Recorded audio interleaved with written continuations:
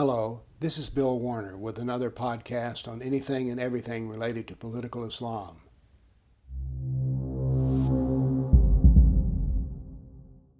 Hi, you guys. Welcome back. This is Richard Sachs, and this is Lost Arts Radio. And we have one of our friends and favorite guests back tonight, and that is Dr. Bill Warner, who has been an incredible educational force for many of us for learning about the basics of Islam. And I had read the scriptures of Islam before and not really understood what I was looking at. And he has written a number of books that are really worthwhile for anybody wanting to understand more about the culture and religion and text of Islam in a way that it's organized, but it points directly to the original scripture. So you're getting accurate, non-biased input. And it's, I think, super valuable contribution for which he's considered one of the main hate figures in the world at the moment for telling the truth. And I want to clarify that right off, because what our objective is here is really simple. It's not arguing about anything. It's just that all of us are okay and we don't have to fight and kill each other at the direction of covert rulers that are laughing while we do that, based on our own ignorance of what's really going on. So welcome, Dr. Warner, and this will be fun. I know it's going to go by in a flash because of the short time, but I think we'll get a lot out of it. So thanks for being here. Well, the better it is, the shorter it will seem. Yeah, that's what I mean. I expect that to happen. So why are you considered such a massive hate figure in the world right now, and how does that relate to reality? Well, when I was a boy, I was taught that name calling was the lowest form of reasoning. And so what we have is we have people who would desperately like for Islam to be a wonderful thing. And let me say, I'm on board with that. Yeah, of course, everything should be a wonderful thing. But what happens when you read the doctrine of Islam, you realize that it's not a wonderful thing. Actually, it's always two things. Yeah. There's always a good side and a bad side. Let me give you an example of two hadith, which are from Muhammad. A hadith is a story from Muhammad.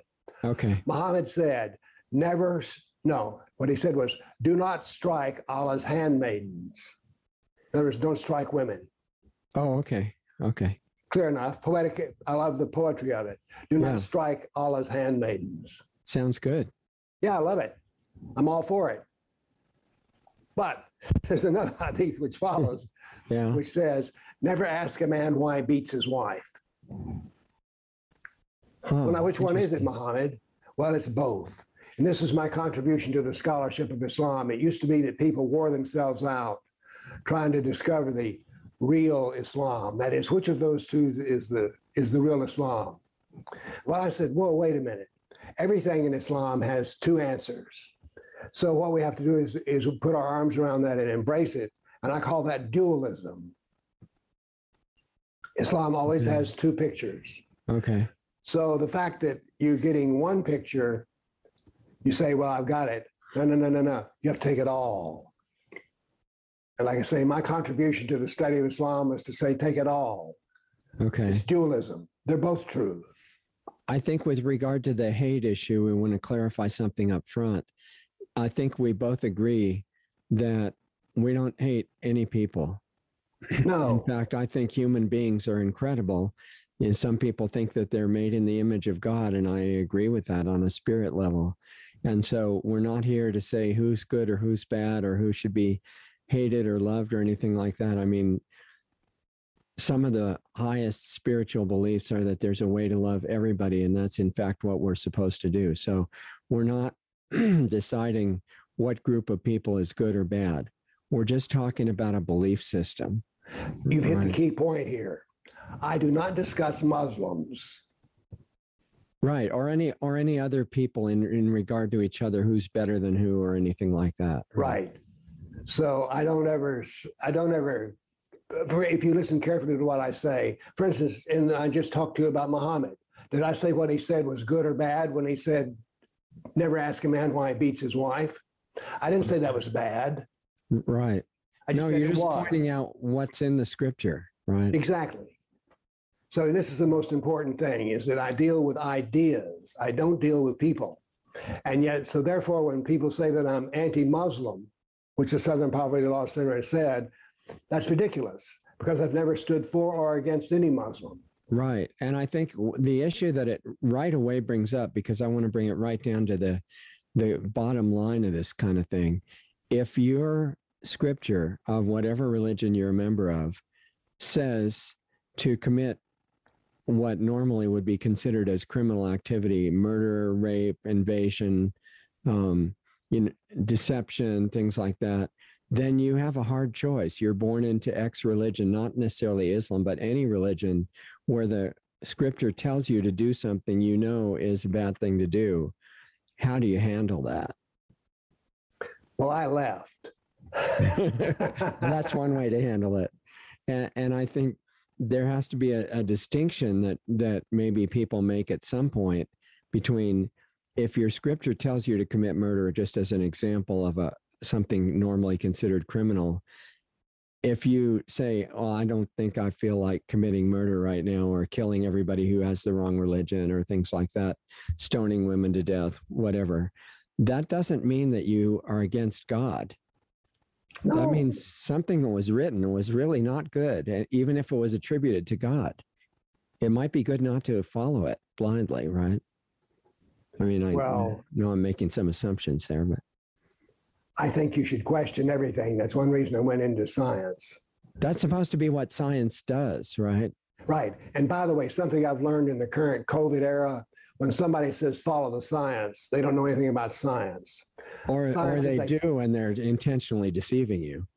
That's true too. Science is a process. Right. It's not a list of right and wrong answers. And in the COVID era, it's come to mean, well, it's a list of right and wrong answers. The same will come about after COVID is over with climate change. Yeah, that's in process right now. So it breaks my heart to see what we're doing, because I'm a reasonable man. Actually, it'd be better to say I'm a reasoning man. And when people, instead of debate, call me names or whatever. Right. I find it to be very sad. It doesn't, Richard, if you all of a sudden hauled off and insulted me, I don't take it personally, in the sense of it's Richard talking, it's not me. That's right. It reflects on me if I do that. Right. So real science, and I know this is kind of an unusual thing. Usually we just go over stuff that's in the scriptures of Islam and say what the effect of that is. And I think that's important. But it leads to deeper questions. You know, for example, you have real science, which is intentionally forgotten these days because they tell you not to question anything and just memorize what's acceptable. And then there's religion, which tells you don't question anything and just believe it or you're bad. I mean, real science has been dropped in favor of a new religion. I guess you could call it scientism or something like that. I think you could.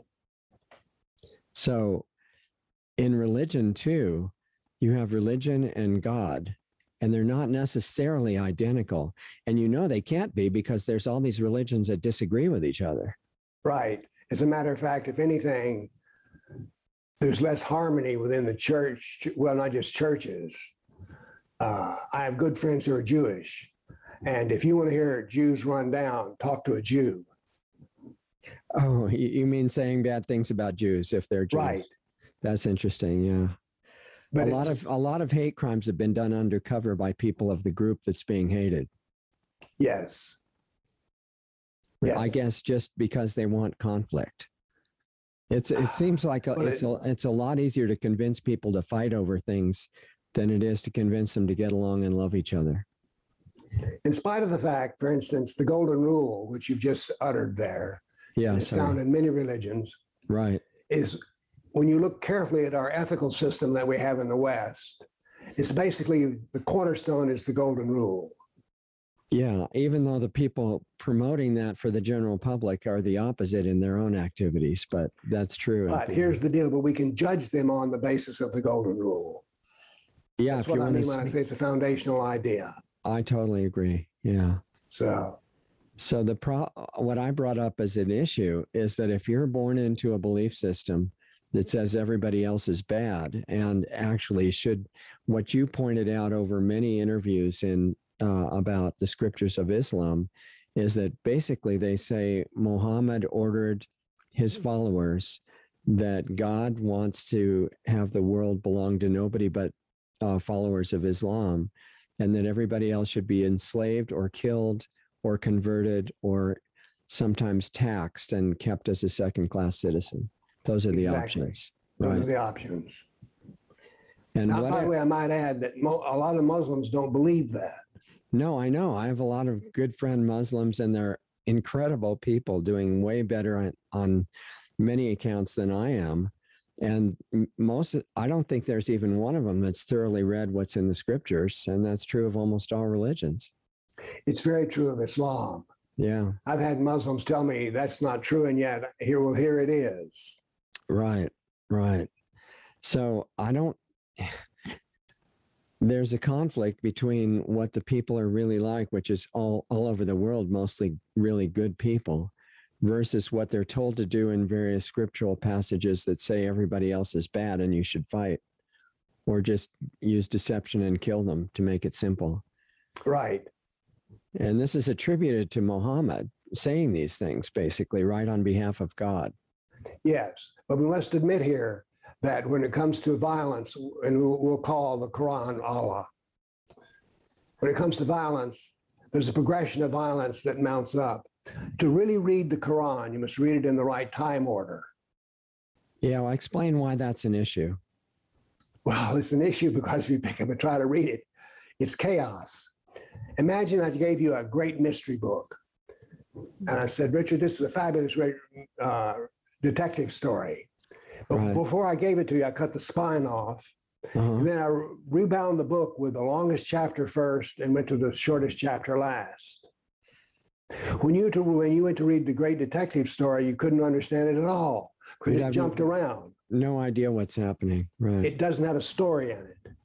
And that's exactly what was done with the Quran. Right. Exactly. So it doesn't have a story in it. So you have to bounce around. And now, to get it is possible to lay the Quran out in a story, which is what I do in my Quran that I sell. Was that a hard thing to do? No, it's trivial. Really?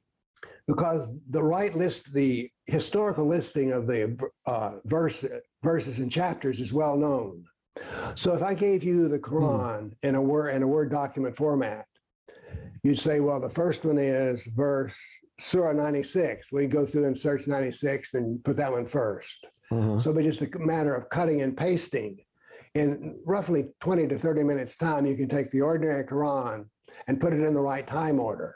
So how come lots of people haven't done that? Richard, when I started doing this work as a scientist, I discovered that the people who'd been studying Islam were theologians, Arab language experts, Arab history experts. I'm the first scientist who ever studied these documents. Yeah, but there are people with common sense who are not official scientists, right? But they don't tackle the job. It's a huge job to do. Okay. It took me 5 years to do the overall job. Just to rearrange the chapters? No. After you rearrange the chapters, you also have to decide to go through and decide which of the hadith you're going to use. There's roughly 7,000 hadith. Well, I'm only interested in Islam from the viewpoint of the kafir, the non-Muslim. Okay. So therefore, that's all I care about. So therefore, if I'm going through the hadith by Bukhari, which is the most official one, anything about prayer I don't include. I don't care how to pray, but I care very much what it says to treat me. So therefore, I go through all the hadith, nearly 7,000 of them, and select out all the hadith that refer to the kafir, the non-Muslim. Right. But then you still have a problem. Some of these are endlessly repeated. There may be 12 versions of it. Okay. So you have to then take all 12 of the hadith, which are almost the same, and create one hadith which covers them all. Well, that takes a lot of work. But when you get through, you have something very useful. You have something that's easy to read, because people are not going to pick up and read a book that has 7,000 hadith in it. When you use that word, when you say it has 7,000 hadith in it, what does that mean? Hadith are traditions, little stories about Muhammad said. Never ask a man why he beats his wife is a hadith. That's a separate scripture, right? That's connected. The hadith are separate. Okay, so how long is the hadith compared to the Quran? I don't know for it. I have those numbers somewhere, but overall, we also, let me finish here. We have the Sirah, the life of Muhammad. Okay. When you take the Sirah and the hadith, it's 86% of the text. 14% of it is Quran. I see. Okay. And most people just think the Quran is it. That's it for the scripture. Right. Okay. So once you put what you do is, or what I did was I took the Quran and I integrated into it Muhammad's life, the Sirah. It now becomes an epic story. Okay. Every verse is there. Every sentence of the Quran is there. But instead we see, let me give you an example. Muhammad was called a war criminal by the Arabs when he burned the palm trees of the Jews, who were date palm plantation owners. Yeah. And it was God who told him to do that, right? Yes. Okay. So then Allah comes back and says, what you did was the right thing to do. Right. So what we have here is, when you read the verse in the Quran which says it was all right to burn the palm trees, it comes out of nowhere. You don't know what it means, what it's talking. Wow, who's talking about palm trees? So you need to integrate the three scriptures, right, into one continuous story. Yes. And when you do that, everything fits into place. Wow. Okay. Wow. That really changes everything, because I would guess, as a non-scholar in this area, that 99+% of people who are Muslim have never done anything like that. In fact, they haven't even done it with the Quran. No, they have not. So they've just been told by their religious officials, the imams and the mullahs and whoever's involved in the structure, what they say the bottom line is that you have to believe. Exactly. Okay.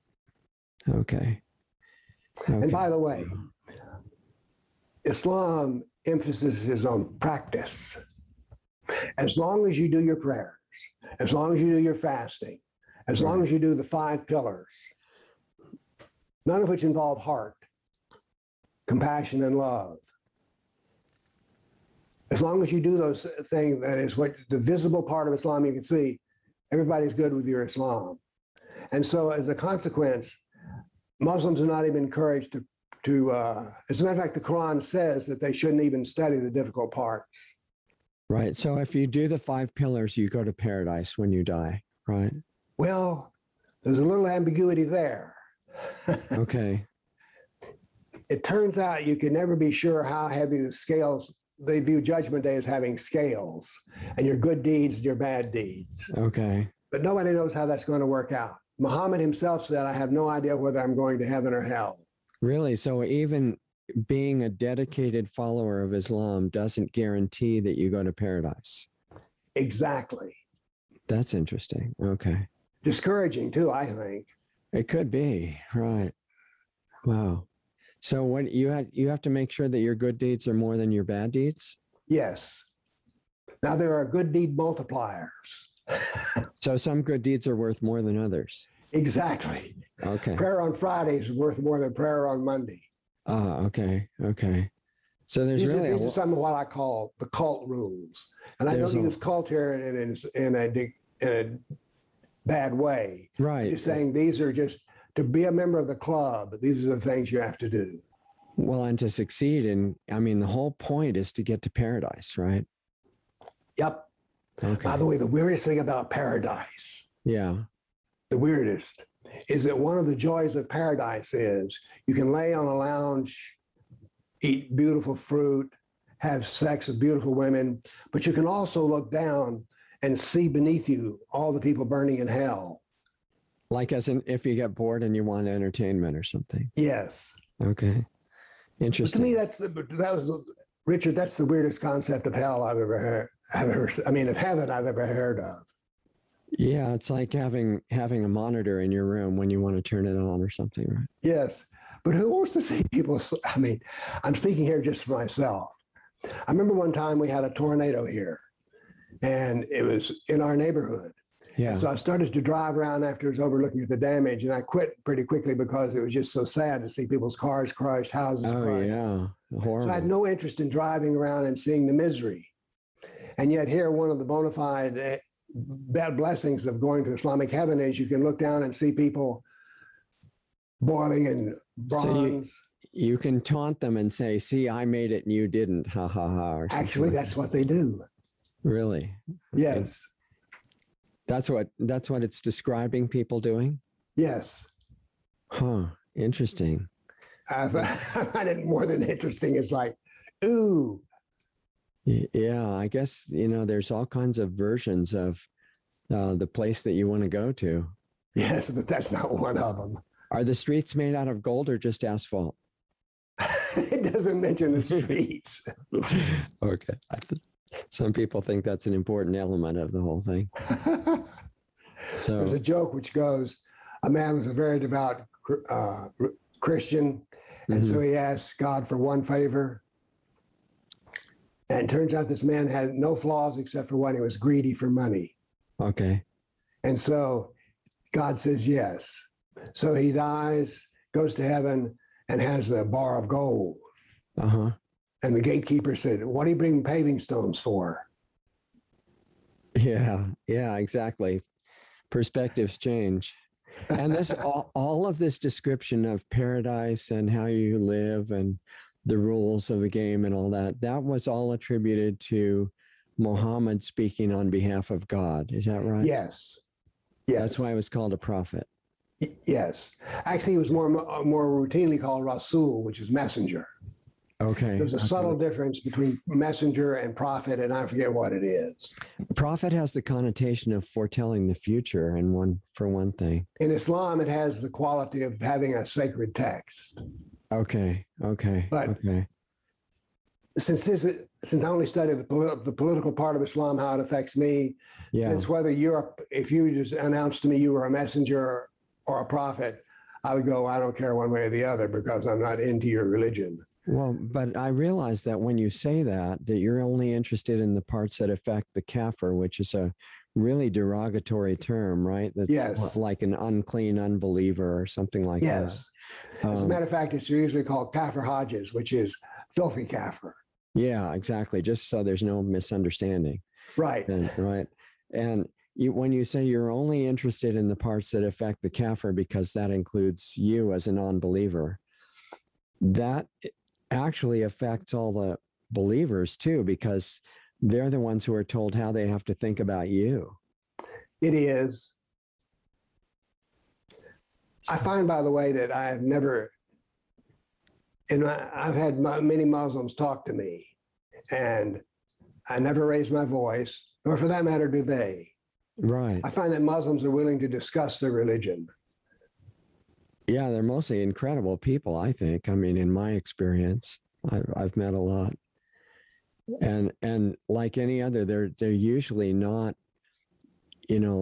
like, for example, the founder of ISIS, Baghdadi, was a scholar in Islam, right? And he got his degree, he got his PhD from Al-Azhar University. Right. And he was taking the individual scriptural passages in all three scriptures, I guess, because he knew about all of them. Yeah, I've read some of his writings. His understanding of the doctrine of Islam is exceptional. But what would we expect if he graduated from Al-Azhar University? But they used to write these articles. For instance, they wrote an article in, I think the magazine was Inspire magazine, on sex slavery. Right. And they pointed out how it was all sanctioned by God and Muhammad. Right. So you can like that or not like that, and I dislike it intensely. For their point of view, they're doing exactly what is in the scriptures.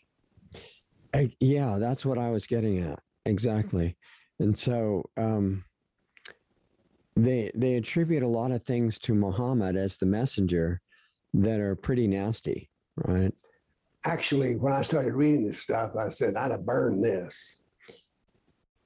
Yeah, I mean, it's essentially justifying crime because God said it's okay, said it's required. Yes. What you have to do to non-believers. Consider this. Allah even lays out in the Quran how much money goes to Muhammad and how much money goes to the warriors. Yeah. And how the money is distributed.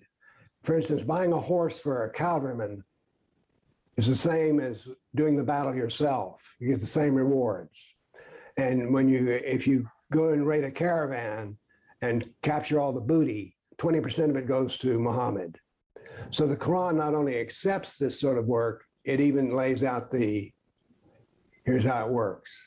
Right. And so the part that you're describing is gang activity on a high organized military level.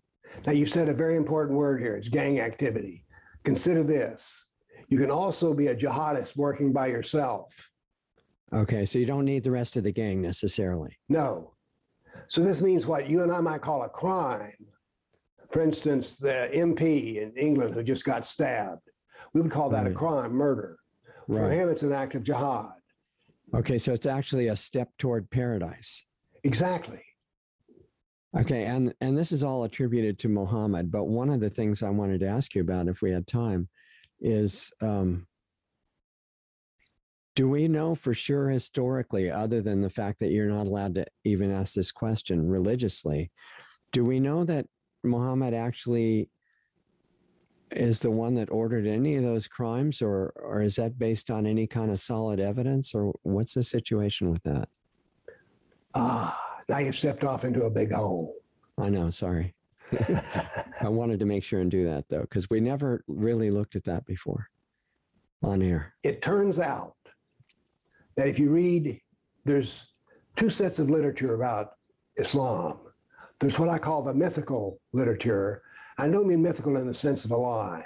I mean, it's the grand history viewed from a cosmic standpoint that's permanent. Right. So you have that history. So it says, look, this is true, and that's the end of it. Right. However, when you go to study historical documents written by the Greeks, the Egyptians, the Byzantines, he doesn't show up anywhere. He's nowhere to be found. More than that, the town of Mecca is nowhere to be found. That's Think about interesting. that. So is there somewhere else where it is found other than just believe it or else? Mecca is found in Petra. Okay, in other words, it had a different name or what? It was in the northeast corner of Arabia, not Mecca, which is way down in Arabia. Okay. But what I'm asking specifically, other than geographical locations, is Muhammad is supposed to have said some really beautiful things about how Muslims treat each other, I think. Yes. As long as they're not women, of course, but if between the men, the respect was required, I think. Yes, they're to be brothers. Yes. And he said some things that were not very friendly against non-believers. In other words, it's fine to deceive and kill them, and little details like that. It's clear that that's to be true.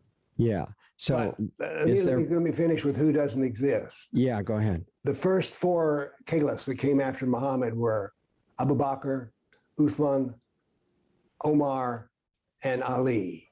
Right. There is no historical record of any of those people. Wow, that's interesting.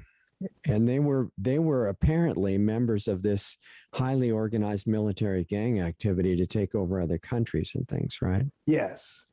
There's another thing that doesn't work. When you get described the rapid conquest by Islam, there's some problems with it. If you're a military historian and you look at the battles as in the myth, the rapid growth, there's no way that you could do that. That is, if you're a military scientist, you can't move that many men over that distance of time. You can't feed them and clothe them and supply them with arms. But the expansion itself does exist and is proven, right? Because you can see that. Yes, but it didn't necessarily, it turns out, come from conquest. What else would it come from? Okay, let's get into history. There were many forms of early Christianity, all hinging on the big question, what was the true nature of Jesus? Now, in Christianity today, the true nature of Jesus is reflected in what's called the Trinity: God the Father, God the Son, God the Holy Ghost. Right. Well, this wasn't true for a long time, and there were many Christians in the early days, at the time of Mohammed even, who did not believe that. They said, no, Jesus was a messenger of God. Does that sound kind of familiar in a strange way? Well, that's what's in the Quran itself, right? But yes, it is. So Jesus was a messenger of God.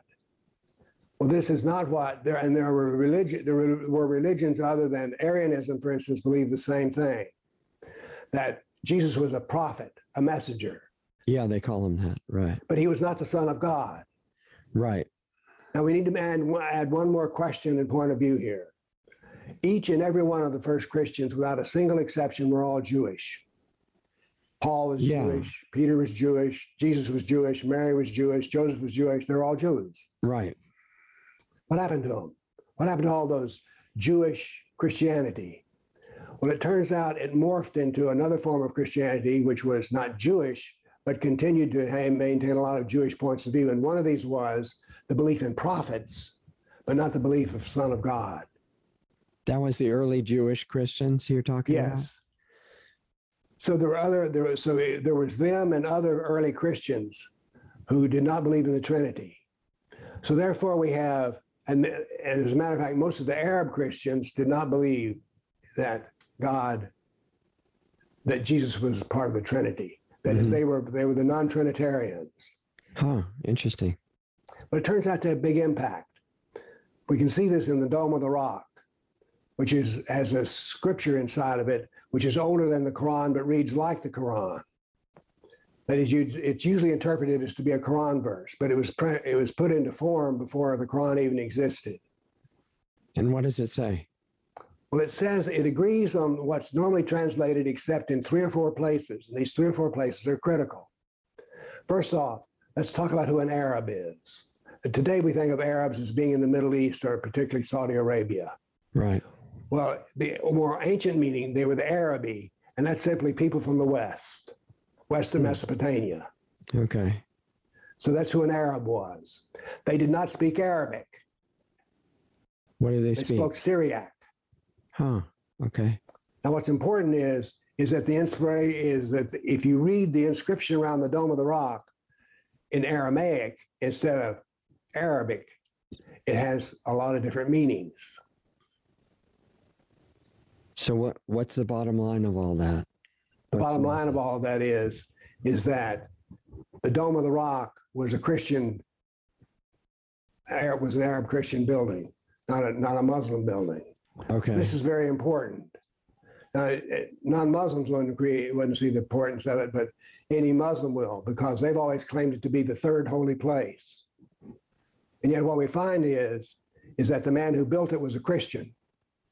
He's called the second caliph, but he does not exist. Everything in history says, no, it was an Arabic Christian.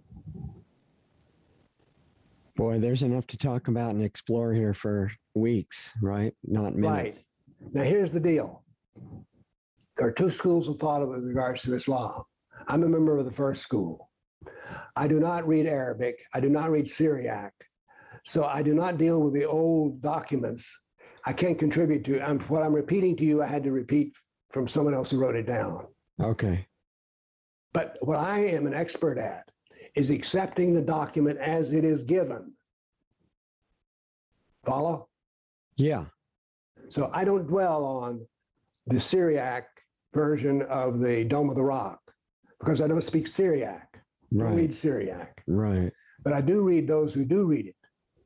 And what we discover is that after the first rightly guided caliphs, the 5th caliph was, well, I can't pronounce his name. It's in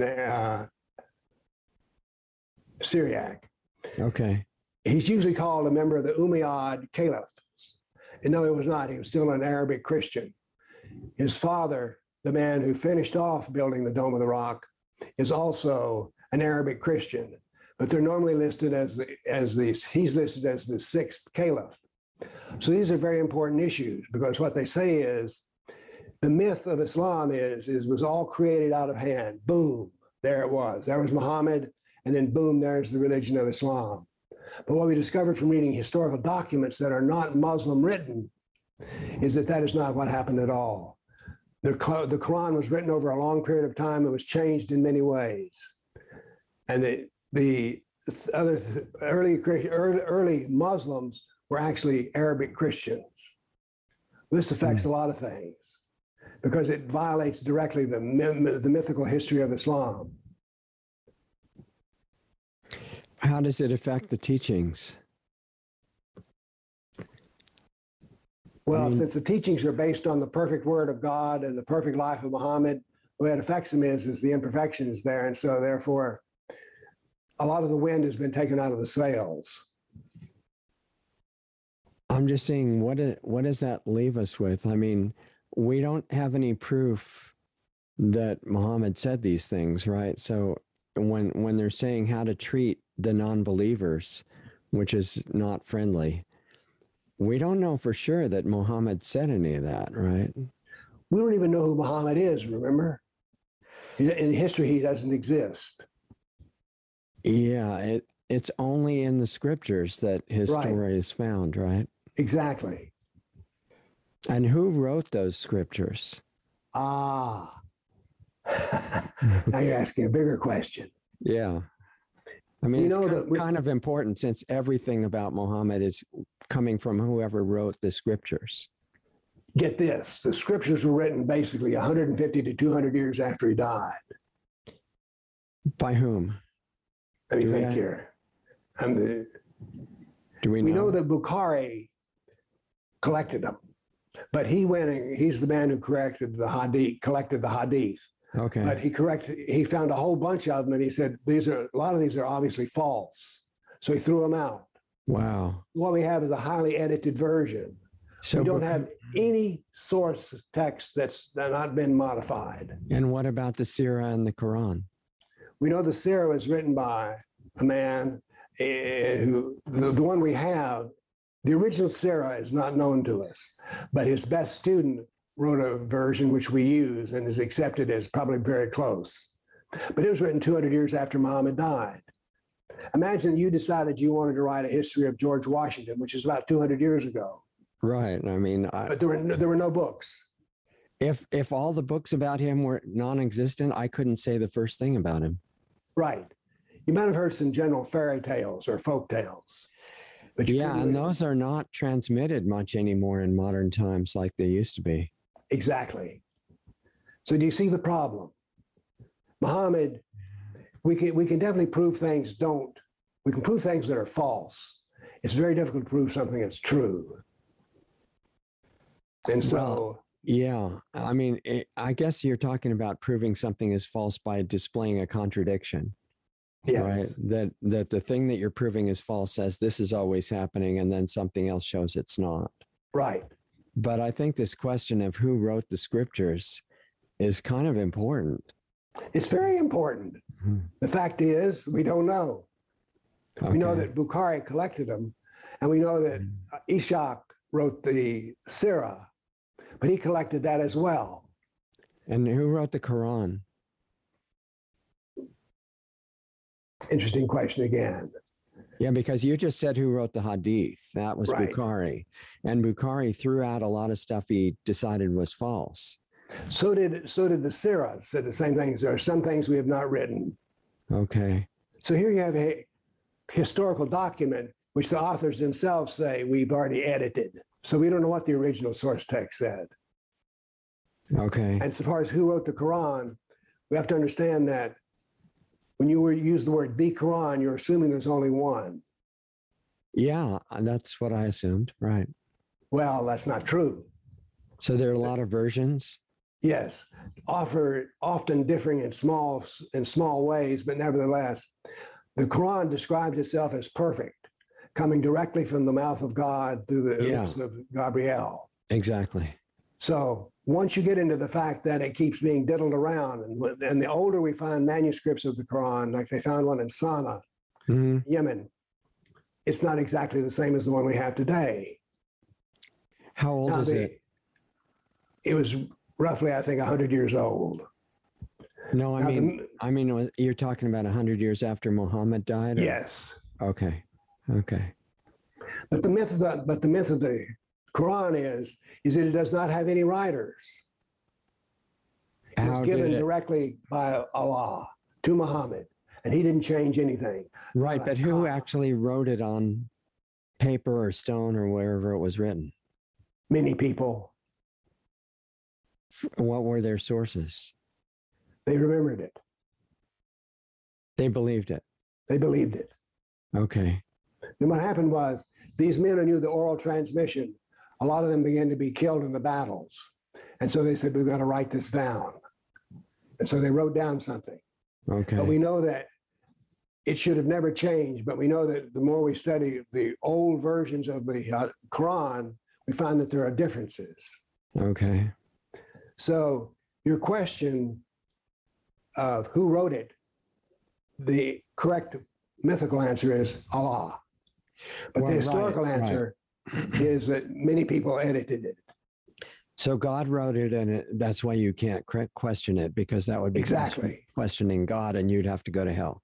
Right. Okay. But the other point of view where the person somehow is not smart enough to be terrified of going to hell and is actually questioning it, there's not an answer. Nope. From what you're saying. Nope. Okay. Interesting. And let me say this. Archaeology is very cruel to Islam. Right. And if it's all based on just you must believe this or you're going to go to hell, then you don't need archaeology. What do we find in archaeology? For instance, let's take Mecca. There's been a lot of building work that goes on in Mecca. Right. I know of a man who was raised in the Middle East, speaks native Arabic, and he was talking with some of the contractors at a business conference. He says, how many artifacts do you find when you dig in Mecca? They said, none. Now, if you go to Rome or Jerusalem, okay. Yeah, it's all over the place. If you dig a manhole, you're going to find some historical record. So you're saying digging under Mecca shows that it's not that old? Is that exactly? But you mentioned Petra. Petra is that old. The other thing is, if you take, and a man did this, it's called the geography of the Quran. He took and wrote down very clearly everything that referenced geography in the Quran. Yeah. The mention of trees, soil, water.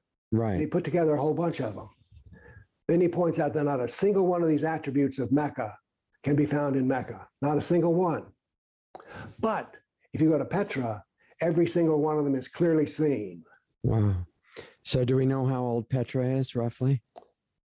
It's a Nabatean, I can't say it. Well, is it Nabatea. Like 1400 and something years ago is when Muhammad was at his height, I guess, right? 600. Right. 600 it predates that. It's older than that. Anyway. Yes. Okay. Okay. And what's interesting is we also find the same is true in what's called the Qibla. The Qibla is the direction of prayer. You're supposed to pray facing Mecca.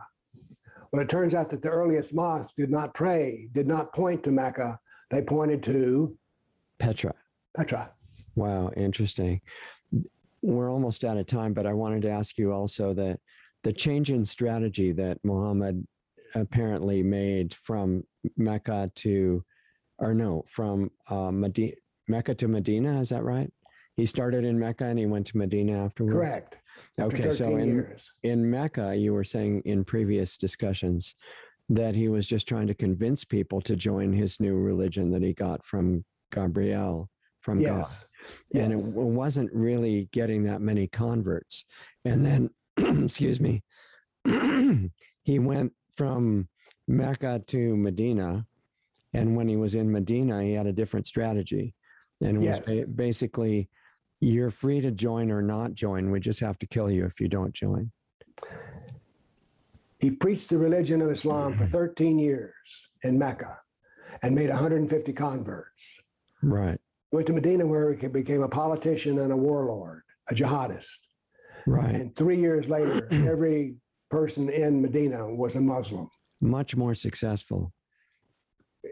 Yes, thousands of times more successful.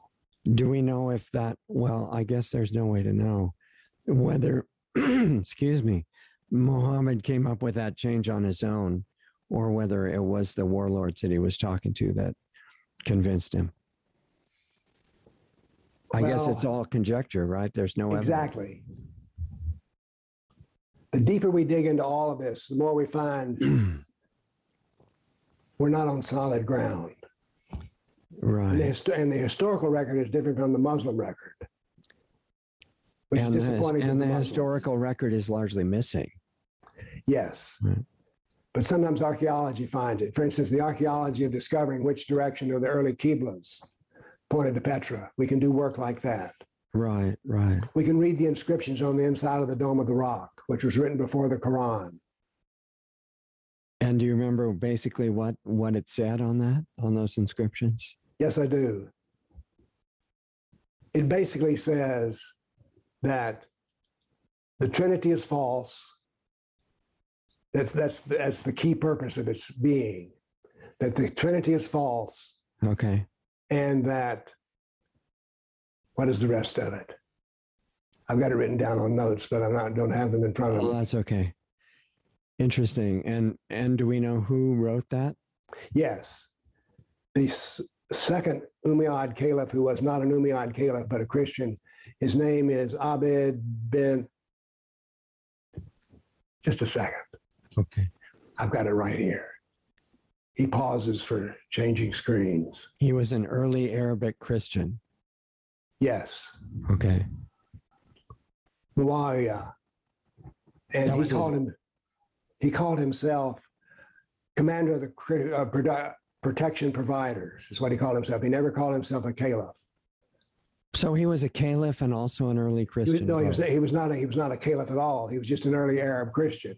Okay. See, what I'm bringing here to the table is that we're going from the normal view of Islam to what can be historically shown. Right.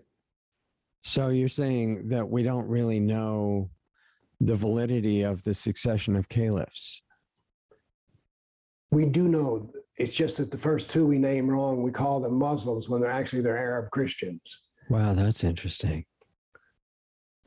See, the whole bit, and by the way, this explains how rapid conquest could come about. Once you start telling a man who's an Arab Christian that basically we're just going to slightly change things, you're now a Muslim, if life is good for you. And it can happen rapidly because it's not a matter of conquest, it's just a matter of conversion. Yeah, that's a really important point that I wasn't actually understanding you're making. You're saying this rapid expansion of Muslim territory, which we know is true, right? It did expand. It did expand. But through conversion, not conquest. And what was the motive of conversion? Better power. You have more power if you join us. Right. So they united all the because the Arab Christians were all in different groups. So he brought whoever the quote Muhammad was, brought these people all together. But you have to change your belief to join the group, right? Not much. The key thing is you still don't believe that Jesus is the Son of God. That was the key question. You have to not believe that he's the Son of God, right? Right. There is no Trinity. That's what's written on the Dome of the Rock. So you're saying they believed that already? Yes. So when did they start believing that he was the Son of God or getting back to that? Well, that was the Byzantine Christians and the Catholics. They believed that. When? This was about, 600, roughly 500 AD, roughly 400 AD.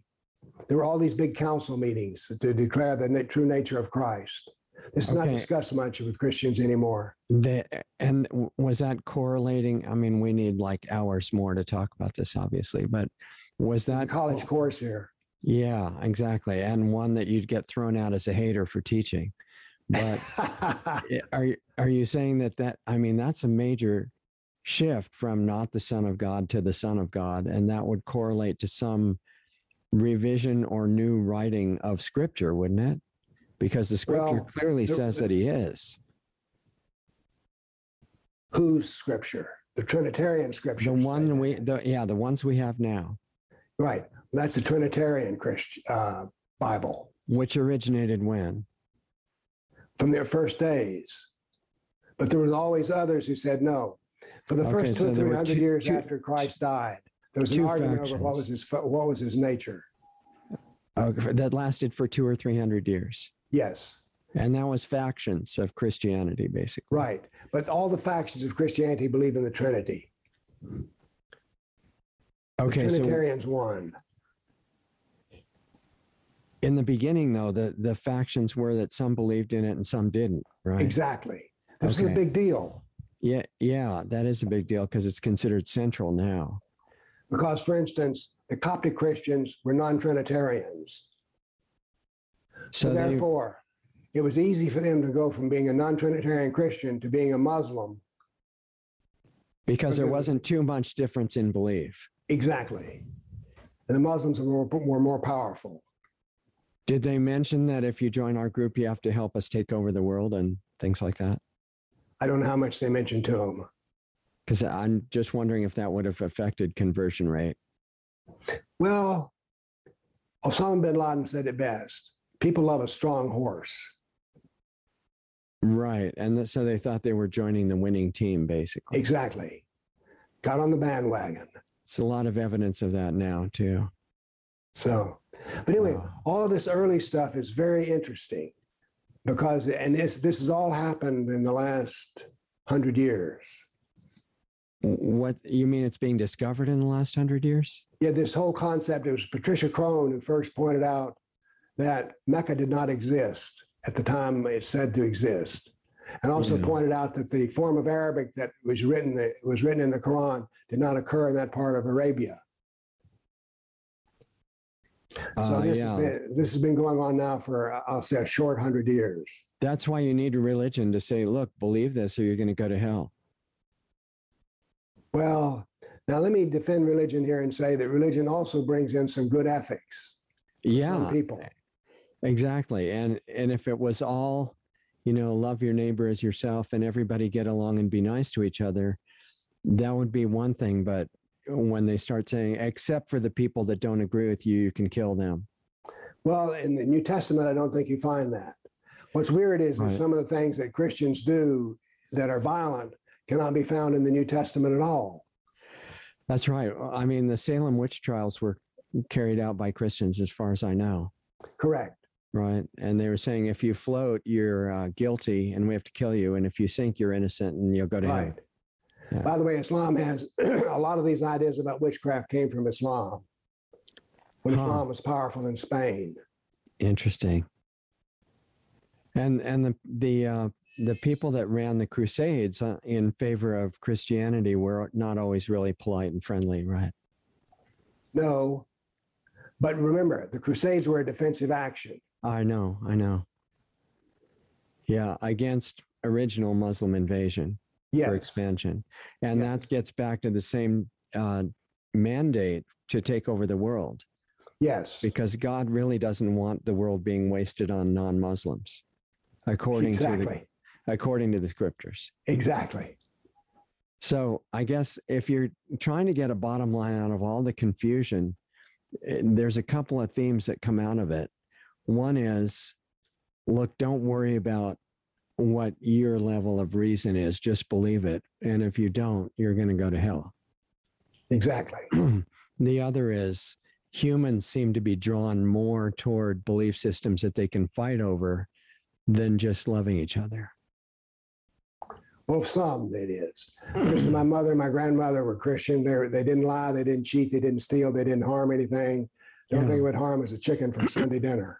And they didn't want to kill non-Christians or anything. No. My mother wouldn't. She'd kill a housefly, and that was about the limitation. Right. So humans are left with a choice, either keep fighting and saying that everybody but us is wrong, or actually live up to some of the higher principles instead of complaining that there's no world peace because of the bad guys. I'm not even sure we'll ever reach world peace. I'm afraid my life in recent years has given me a less cheerful note about human beings. About your view of the probable future? Yes. The whole COVID thing has shown me a side of America that I didn't think it even existed. I know, and it's quick. Quicker than you'd like to believe. It's totally amazing. I mean, in some ways, it's eclipsing what happened in the Third Reich in Germany. I've said this before, and this has nothing to do with Judaism. I now understand Germany in the 30s. Yeah, I was wondering about that for a long time. You know, and I'm not talking about anti-Semitism here at all. I'm talking about how you have a strong man who rises to power and how good people do nothing. That's exactly what I meant. Like, how could those terrible, regular, good German people of the 30s see the Nazis getting built up and ready to destroy everything? And they kept, you know, to put it in cliche terms, going to the opera. Yes. And now you have the answer. You just look around. Exactly. And we have the new Jews, gypsies group, whatever the hated group is the unvaccinated. Exactly. So once again, Richard, I'm hated. Yeah. And what's amazing too, that's true. I mean, telling the truth is being willing to be hated, I guess. But well, what's also eclipsing the Nazi time is that this time it's global. Yes. Yes. So people who tried to escape Nazi Germany, and many did, had a place to go. They had a place to go, and I don't know of any now. Certainly not New Zealand, Canada, or Australia. People used to think of those as escape destinations. Exactly. That changed. Nowhere to run, nowhere to hide. Yeah. Yeah. So, in a way, the pressing question, more than the details of Muhammad's life, is how do we avoid the current rulers succeeding in their plan to bring in a total dark age? Because it's up to us to figure out how to have that not happen. So in the last 2 minutes, maybe you could explain how we're going to do that. Actually, I do have something. What we lack is courage. Well, I'm amazed at how many people will sit around and let the wrong thing happen just in order to be convenient to their own personal life. Or obscure the truth in order not to be hated. Right. I've spoken many times in churches, and I always ask two questions in a church. How have you helped the persecuted Christians in Africa and the Middle East? And how many Muslims have you converted? The answer is always 0, 0. And furthermore, there's a fear in them to even doing this. They just won't. Yeah. The cancer of nice is killing us, Richard, both on COVID and Islam and everything else. Yeah, it's trying to be approved of, I guess. Right. Well, I'm not that approved of. It's interesting that you mentioned the persecution of Christians in Africa, I think you said. Yes. But it's happening all over the West as well. I mean, churches are being shut down all over Canada and America. And how come they don't stand up? I've said this to Christians in their own church. I says, you're so afraid of offending someone. Have you ever read the scriptures, the gospels? Jesus offended everybody who was powerful. Right. Who have you offended? Well, I think, as a matter of fact, if you measure your Christianity by how many of the powerful you offend, how good is your Christianity? Right. And it's not just the members of the churches, it's the pastors. Because they're almost all afraid of talking about what's going on in the world. Yes. They're afraid because they don't want to offend anyone in the church. Or endanger their tax-free status either. Right. This is a personal thing on my side. Just as I think the worst thing that ever happened with most churches was they decided to buy into the tax-free business. Well, get in bed with Caesar, you got Caesar's fleas too. Yeah, it's true. So what would you, if people were willing to do whatever you wanted, what would you recommend for them to do and to most help things? Yeah. You need a group. The number of people who will work on their own is so rare as to be not worth the trouble of finding them. You need a group for people to work with. That's the next stage in what I'm doing. We're starting the Center for the Study of Political Islam International, and we're creating an organization that's a global organization for an international problem. Because what we want is for people to be able to work together. The Muslims work together. The Muslim Brotherhood works together. We have people who are afraid, and so the cure for that is to put them together in the same group so they can encourage each other and get over and have someone to talk to who wants to hear what they have to say. Right. So we need groups. When I first started doing this, Richard, I thought that when I published my books is that people would be happy to see them and read them and do something about it. And indeed, a lot of people did read them, but they didn't know what to do. So we need leadership, and we're creating a sort of corporate leadership in order to create groups that can fight against it, because it has to be groups, not individuals. So where do people find out about that? You can go to my webpage, politicalislam.com, or you can go to cspii.org/join us. You just go to politicalislam.com. You can find your way from there. Okay. Yeah, and I've read most of your books, and they're great as far as educational tools. And I haven't found any indication of hating anybody in any of your books. I hate dislogic. Well, except for that, I guess. That's great. Neat. Okay. Well, thanks for spending the time with us. I really appreciate it. And hold on, and we'll say goodbye in the break here.